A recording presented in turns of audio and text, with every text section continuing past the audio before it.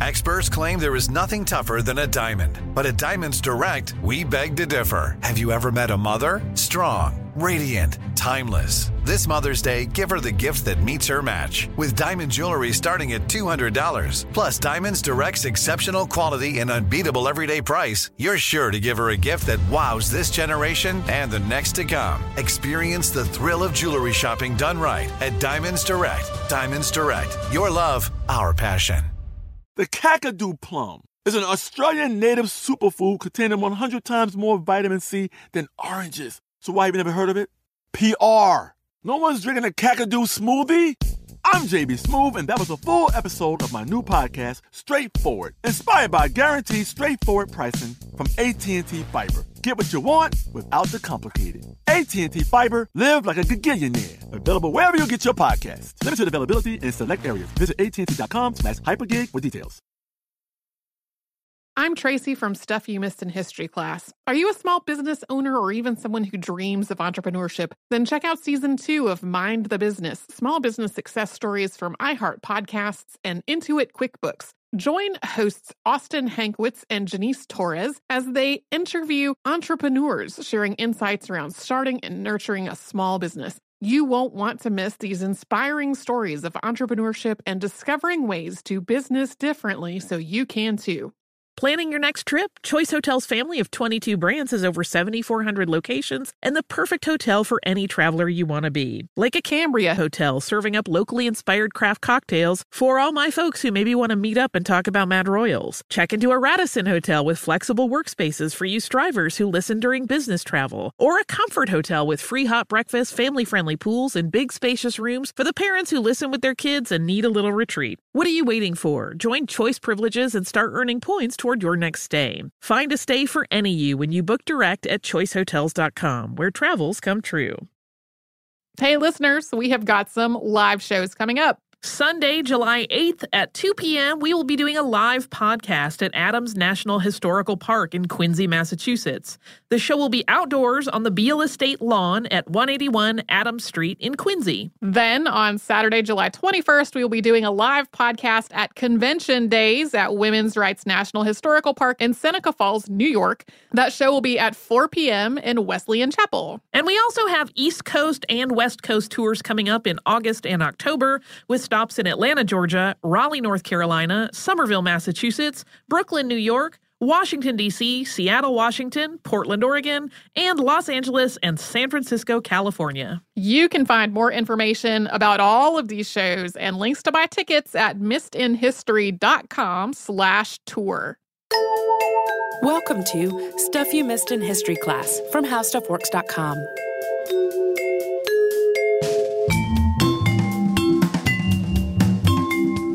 Hello and welcome to the podcast. I'm Tracy V. Wilson. And I'm Holly Fry. We are coming up on the 100th anniversary of one of the worst train wrecks in United States history, if not the worst train wreck in U.S. history. Sometimes you will see it listed as the worst train wreck ever. That is wrong. That is definitely not true. It really pales in comparison to some of the world's deadliest wrecks. So, for example, in 1917, there was a train carrying French soldiers that derailed in France and then caught fire, and more than 600 people died. Trains are a lot safer now than they were 100 years ago, but we still will have train incidents with huge fatality numbers. A lot of times, there are things that happen during natural disasters. So a train in Sri Lanka was hit by the 2004 Indian Ocean tsunami, and that killed more than 1,000 people.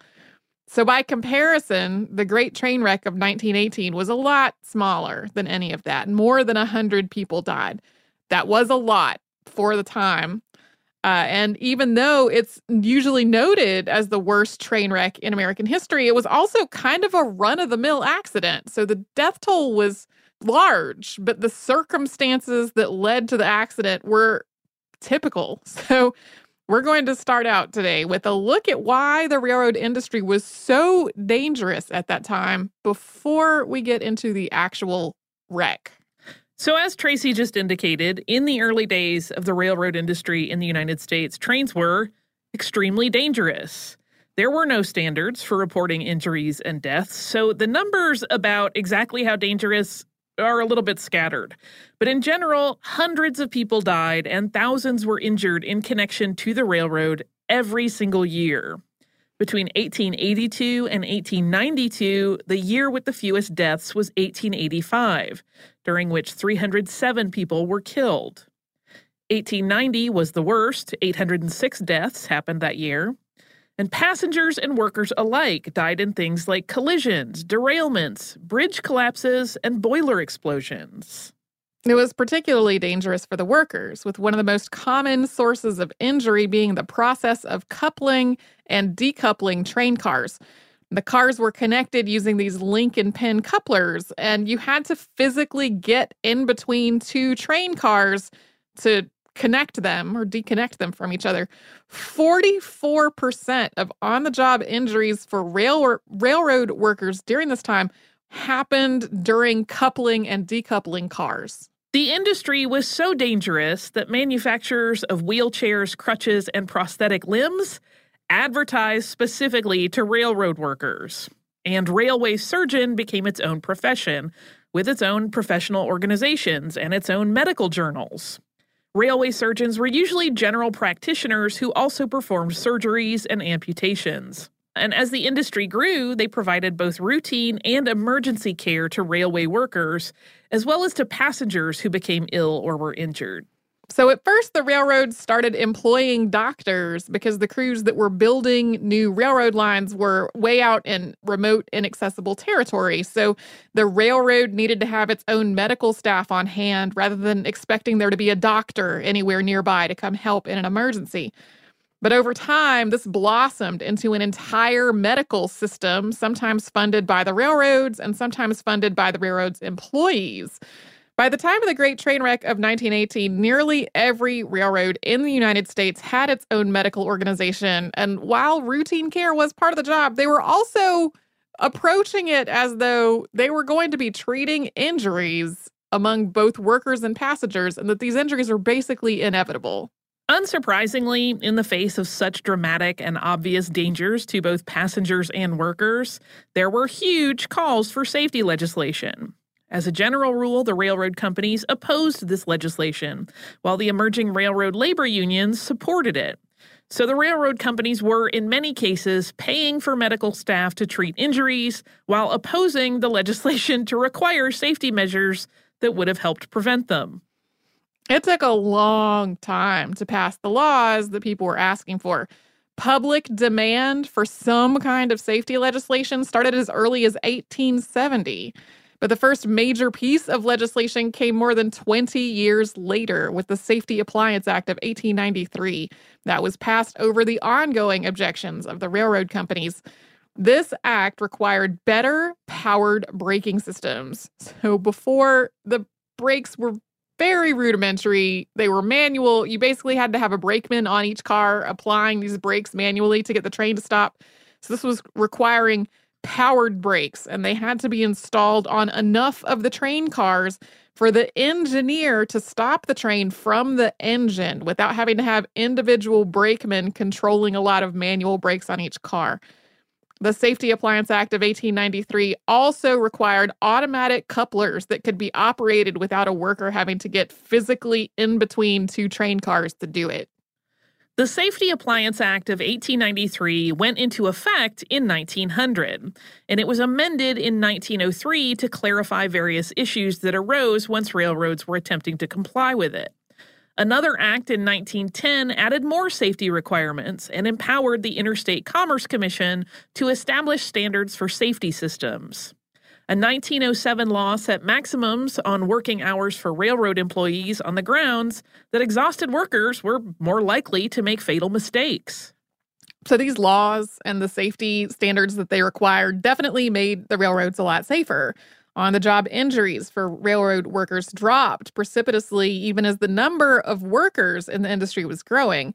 Passenger deaths dropped as well. These improved braking systems meant that when trains collided, they usually did so at slower speeds than they did before, so the wrecks were not as deadly. But the trains still collided. The number of train wrecks per year continued to increase after all these laws were passed, in part because of an increasing number of trains on the rails. The number of annual wrecks peaked in 1907 with 39 wrecks in the United States that year alone.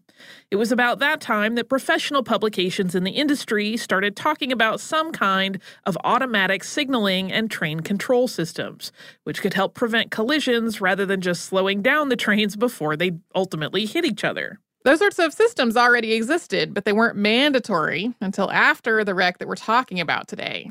The call for it came before the wreck. Congress directed the Interstate Commerce Commission to start investigating block signaling systems and automatic train control systems in 1907. And that investigation was the first step in requiring these types of systems.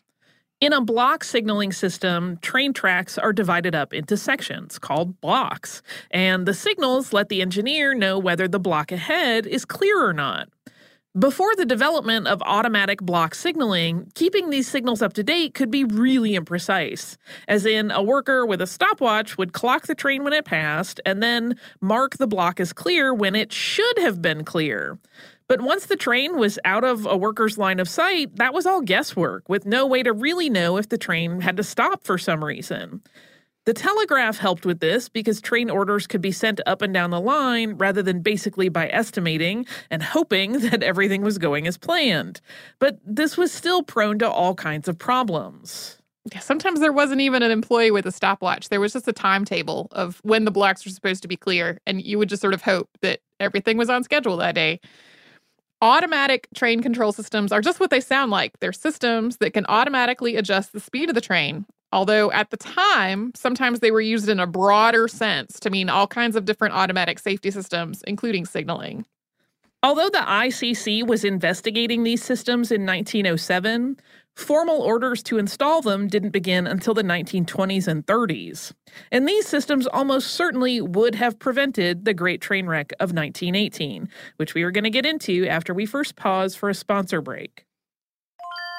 When you think about the future, what kind of technology do you envision? Whatever the future holds, artificial intelligence will undoubtedly be at the heart of it all. Join Graham Class as he hosts Season 2 of Technically Speaking, an Intel podcast from Ruby Studio in partnership with Intel. Explore the future of technology that's rapidly evolving our world today with the help of AI. There is still so much work and research needed to fully understand the power and potential of AI, and Intel is at the forefront of implementing AI in revolutionary technology that's changing the world we live in for the better. In each episode, Graham interviews the minds transforming medicine and healthcare, retail, entertainment, personal computing, and more, while pioneering new uses for AI in these spaces. Tune in every other Tuesday and explore the latest technology that's changing our world today and creating a more accessible tomorrow. Listen to Technically Speaking, an Intel podcast on the iHeartRadio app, Apple Podcasts, or wherever you get your podcasts. Focus Features presents Back to Black. I want people to hear my voice and just forget their troubles. Experience the music and her story. Know this, I ain't no Spice Girl. Like never before. That's my daughter. That's my Amy. On the big screen. I want to be remembered for just being me. Amy Winehouse, Back to Black, directed by Sam Taylor Johnson. Rated R, under 17, not a minute without parent. Only in theaters May 17th. With AT&T in-car Wi-Fi, elevate your adventure by transforming your vehicle into a reliable Wi-Fi hotspot. Connect up to 10 devices up to 50 feet away from your vehicle, making it ideal for camping and road trips. Don't miss out on the fun. Embark on your next adventure today. Visit att.com/in-car Wi-Fi to check if you're eligible for a free trial.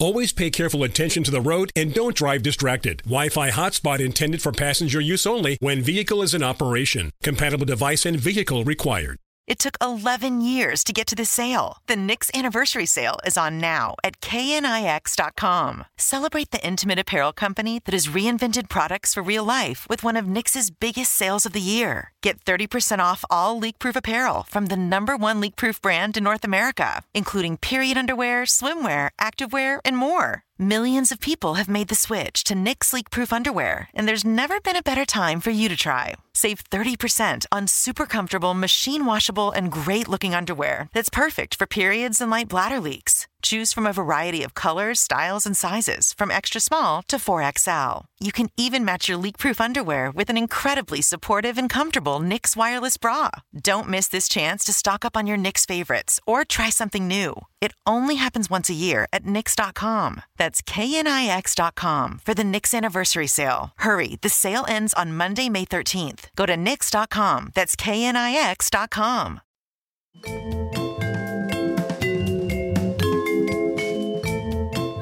The Great Train Wreck of 1918 was a head-on collision between two trains from the Nashville, Chattanooga, and St. Louis Railway, also known as the NC and St. L, or the Dixie Line.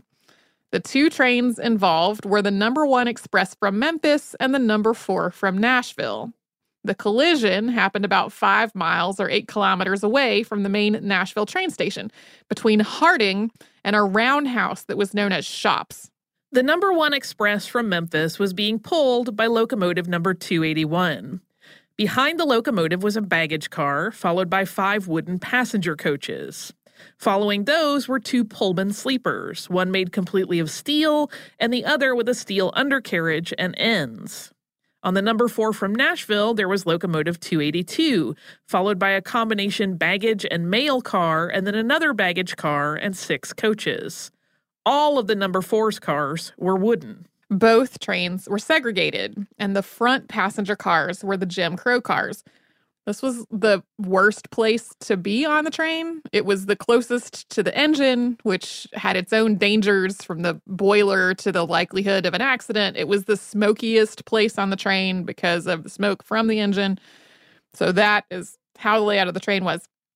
On the number 1 from Memphis, a lot of the black passengers aboard were going to work at a new DuPont munitions plant in Old Hickory, which is part of Metro Nashville today.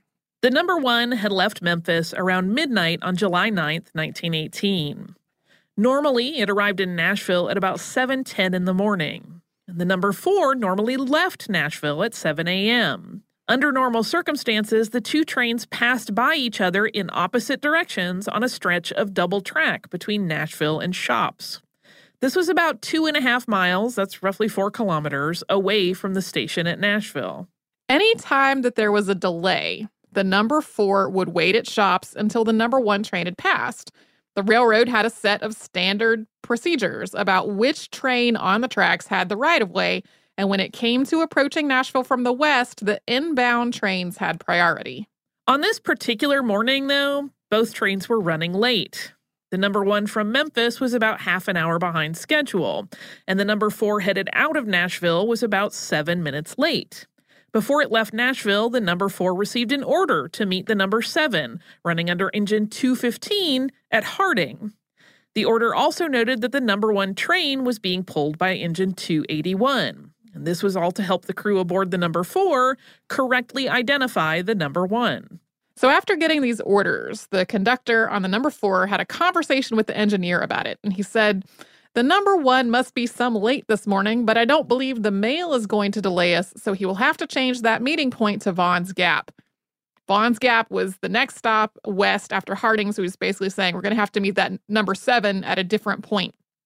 According to the conductor, who survived this wreck and was interviewed later, he and the engineer, David C. Kennedy, had a conversation that left him under the impression that they would be delayed on that stretch of double track for a while as they waited for the number 1 to pass them.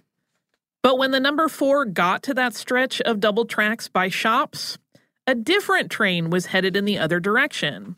It was a switch engine, or an engine that was used to move cars from one place to another for logistical reasons, rather than hauling passengers or cargo. Switch engines at the time were usually smaller than the ones that hauled passenger and freight trains.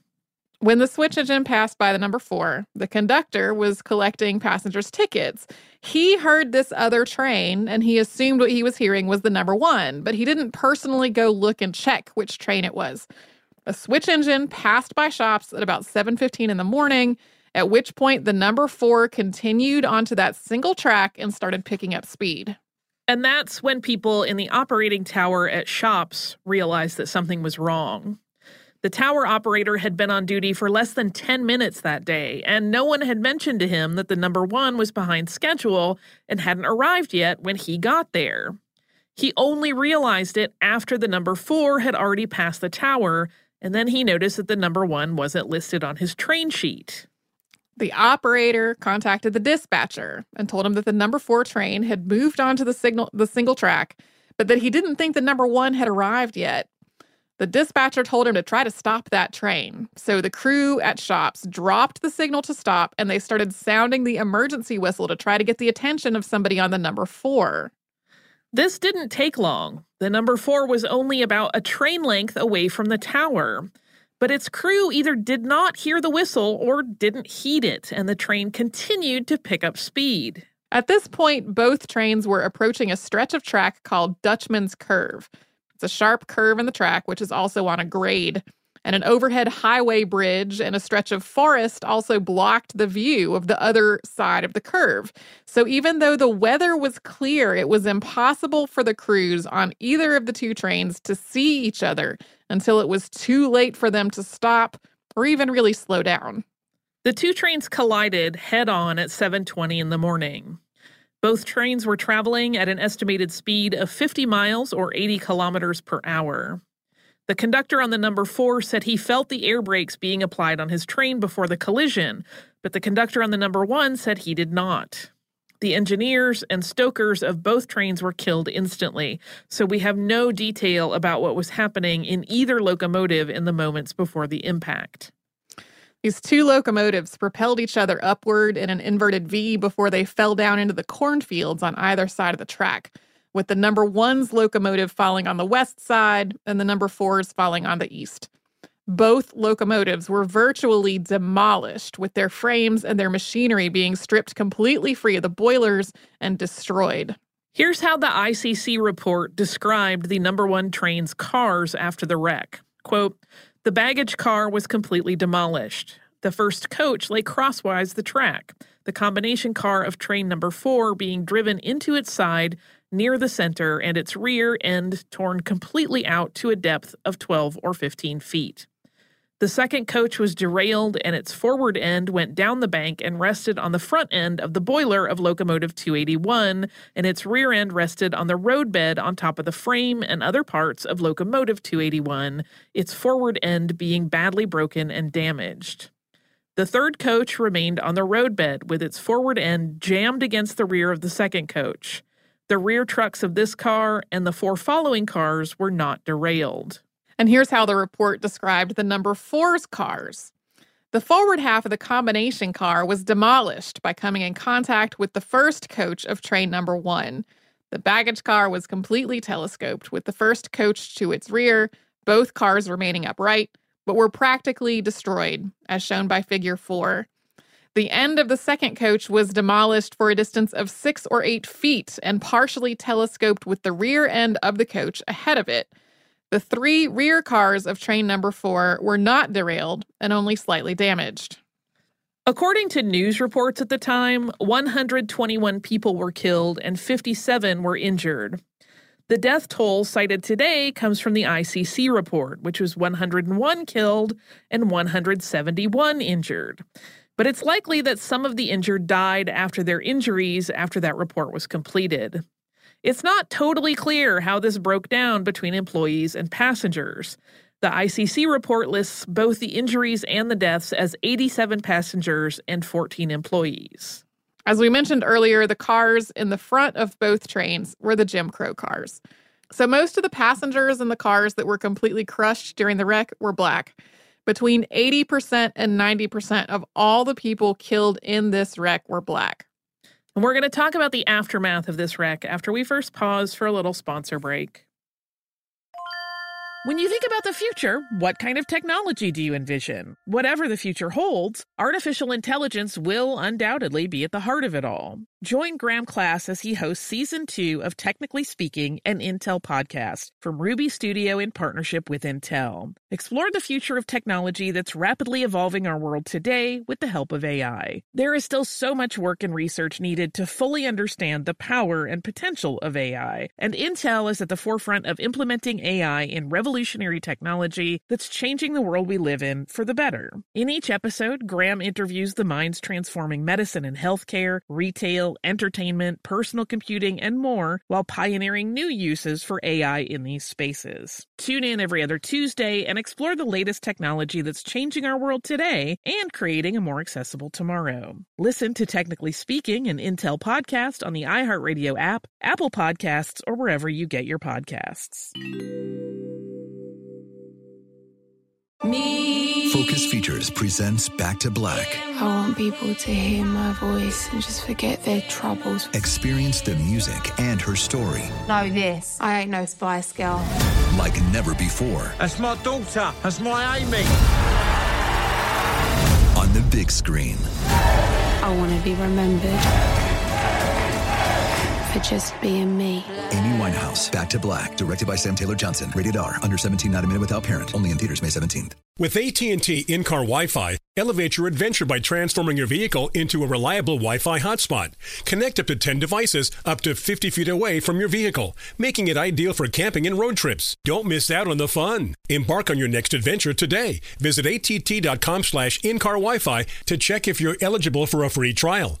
Always pay careful attention to the road and don't drive distracted. Wi-Fi hotspot intended for passenger use only when vehicle is in operation. Compatible device and vehicle required. It took 11 years to get to this sale. The Knix Anniversary Sale is on now at knix.com. Celebrate the intimate apparel company that has reinvented products for real life with one of Knix's biggest sales of the year. Get 30% off all leak-proof apparel from the #1 leak-proof brand in North America, including period underwear, swimwear, activewear, and more. Millions of people have made the switch to Knix leak-proof underwear, and there's never been a better time for you to try. Save 30% on super comfortable, machine-washable, and great-looking underwear that's perfect for periods and light bladder leaks. Choose from a variety of colors, styles, and sizes, from extra small to 4XL. You can even match your leak-proof underwear with an incredibly supportive and comfortable Knix wireless bra. Don't miss this chance to stock up on your Knix favorites or try something new. It only happens once a year at Knix.com. That's knix.com for the Knix Anniversary Sale. Hurry, the sale ends on Monday, May 13th. Go to Knix.com. That's knix.com.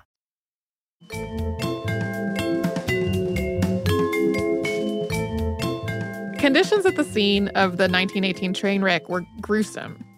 Even though one car did catch fire, the first people who arrived on the scene to assist were able to put that fire out. But the front cars on both trains had been crushed completely in the wreck, and a lot of the bodies were too damaged to be identified. And the cars were so gory that butchers were asked to come from Nashville to help assist with the cleanup effort under the idea that they were used to that much gore. Black and white doctors and nurses came from Nashville to render aid. The Nashville chapter of the Red Cross was on scene as well, and several prominent women from the Nashville area came with typewriters so that survivors could dictate letters home to let their families know that they were safe. The impact was also audible for several miles. And in addition to the rescue workers and other people who came to the scene to help, a lot of people just came to gawk. There are reports of between 40,000 and 50,000 people coming to the scene. But since there were only about 120,000 people living in all of Nashville at this time, that seems like maybe a little bit of a stretch. There was also a children's home not far from the scene of the wreck, and it's not clear whether the children saw the wreck itself, but they definitely saw its aftermath. Also, while there were definitely souvenir hunters who took pieces of this wreck away, people's valuables and luggage appear to have been left alone. Wrecking crews arrived shortly after the accident to remove the wreckage and clear the tracks so that train service could resume. Injured people of both races were taken to City Hospital and Vanderbilt Hospital, while the dead were transported to black and white mortuaries in Nashville. The black mortuaries in particular were overwhelmed by this huge volume of bodies that was brought in. The Interstate Commerce Commission started an investigation almost immediately after the wreck. The ICC had been established in 1887 to act as an independent regulatory body, and it had been empowered to investigate train accidents in 1910. By today's standards, this investigation was really rudimentary. They interviewed several people who worked for the railroad, and they produced a 7-page report with about 5 pages of pictures that was dated August 16th, 1918, a little more than a month after the wreck happened. The ICC's conclusion was that the accident was caused by the number 4 train being on the track at Dutchman's Curve when it wasn't supposed to be. The number 1 train had precedence, and the number 4 was supposed to wait at shops until the number 1 had passed. But since Engineer Kennedy was killed instantly, it's really unclear why they didn't wait.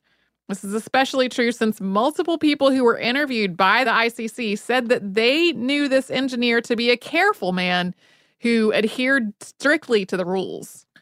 This definitely was not a case of inexperience. The primary crews of both trains had years of experience, and the only person on either crew who was new to the job was the flagman on the number 4 train. It also wasn't a case of fatigue, or at least not fatigue caused by overly long shifts.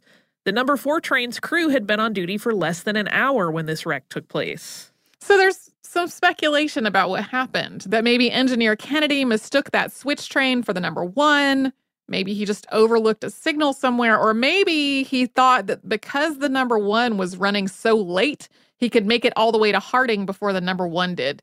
That last one seems kind of unlikely, given that multiple people said that he was a man who drove the train by the rules, because the rule was to wait for the number 1 at shops, not to try to beat it to a completely different stop. Yeah, that seems like it would be a wild departure from his normal behavior. One of the problems that the ICC did find was this. The rules on precedence were clear, and the rule was that the number 4 train should have waited for the number 1 at shops. But there wasn't really a good way of passing information related to the train status. Although the operators in the tower at shops had a train list, there was not a formal registry of the train's comings and goings. Instead, the crews were in the habit of just asking the operator whether the other trains had come in or not. The operator's duties included running the track switches to control which train was on which track. So as a general rule, the operator would probably have a sense of which trains had come in and which ones had not. But that was also not his actual job. It was the dispatcher's job to know specifically which train had come and which hadn't. So the ICC recommended implementing a procedure in which the trains would only proceed if they had confirmed with the dispatcher that the train that had precedence had already arrived, or that the train would only proceed if it had an official order to do so. And the ICC also recommended the sort of block system that we talked about at the top of the show. In the words of the report, quote, "With this volume of traffic and in view of the universally recognized features of increased safety afforded by the block system, there can be no valid excuse for the failure or neglect on the part of the railroad company to utilize existing facilities for the purpose of operating a block system on that line." The ICC report also noted that there would have been much less loss of life if all the cars on the trains had been steel instead of wood, and recommended that the passenger trains phase out their wooden cars, and that ultimately did happen. This wreck was, very briefly, national news. But because this was also in the middle of World War I, it was quickly overshadowed by wartime news.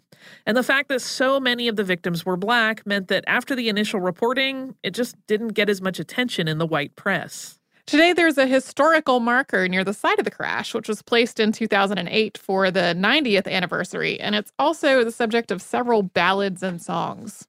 I did not realize how colossally dangerous trains were in their early... I mean, there's the obvious amount of danger, but I didn't realize it went quite to that extent until I looked at all those numbers. Do you also have some listener mail that maybe involves less loss of life?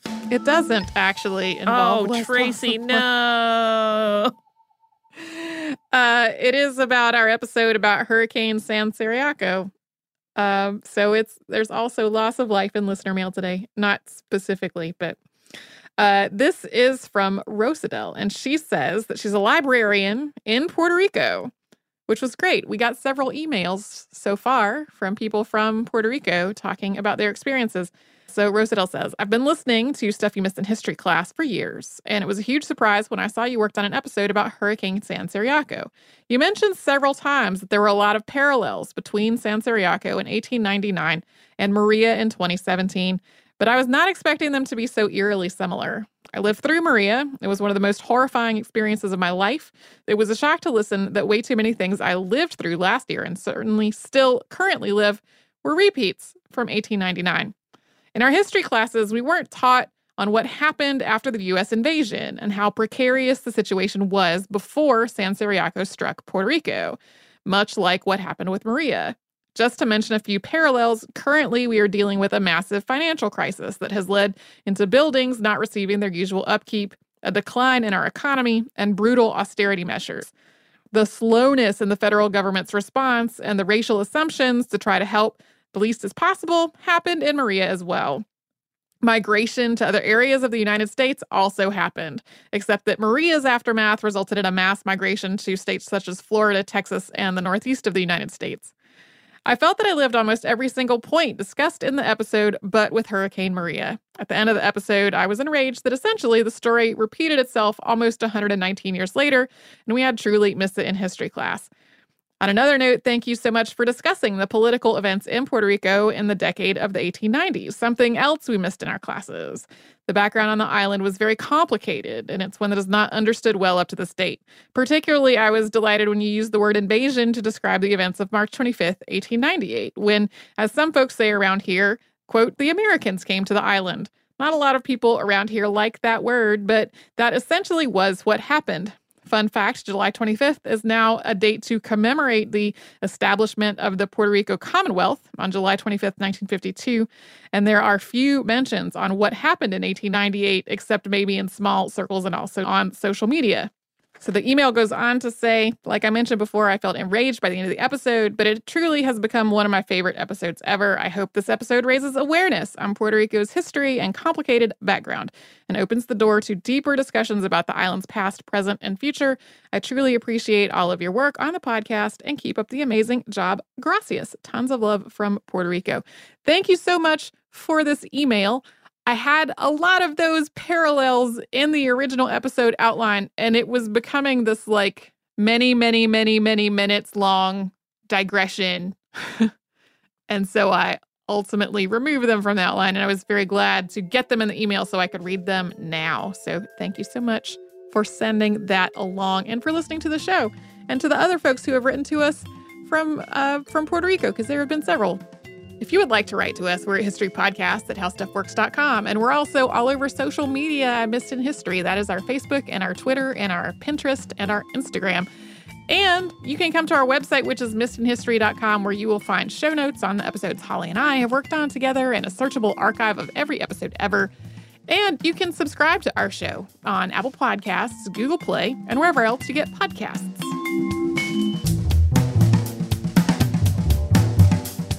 For more on this and thousands of other topics, visit howstuffworks.com.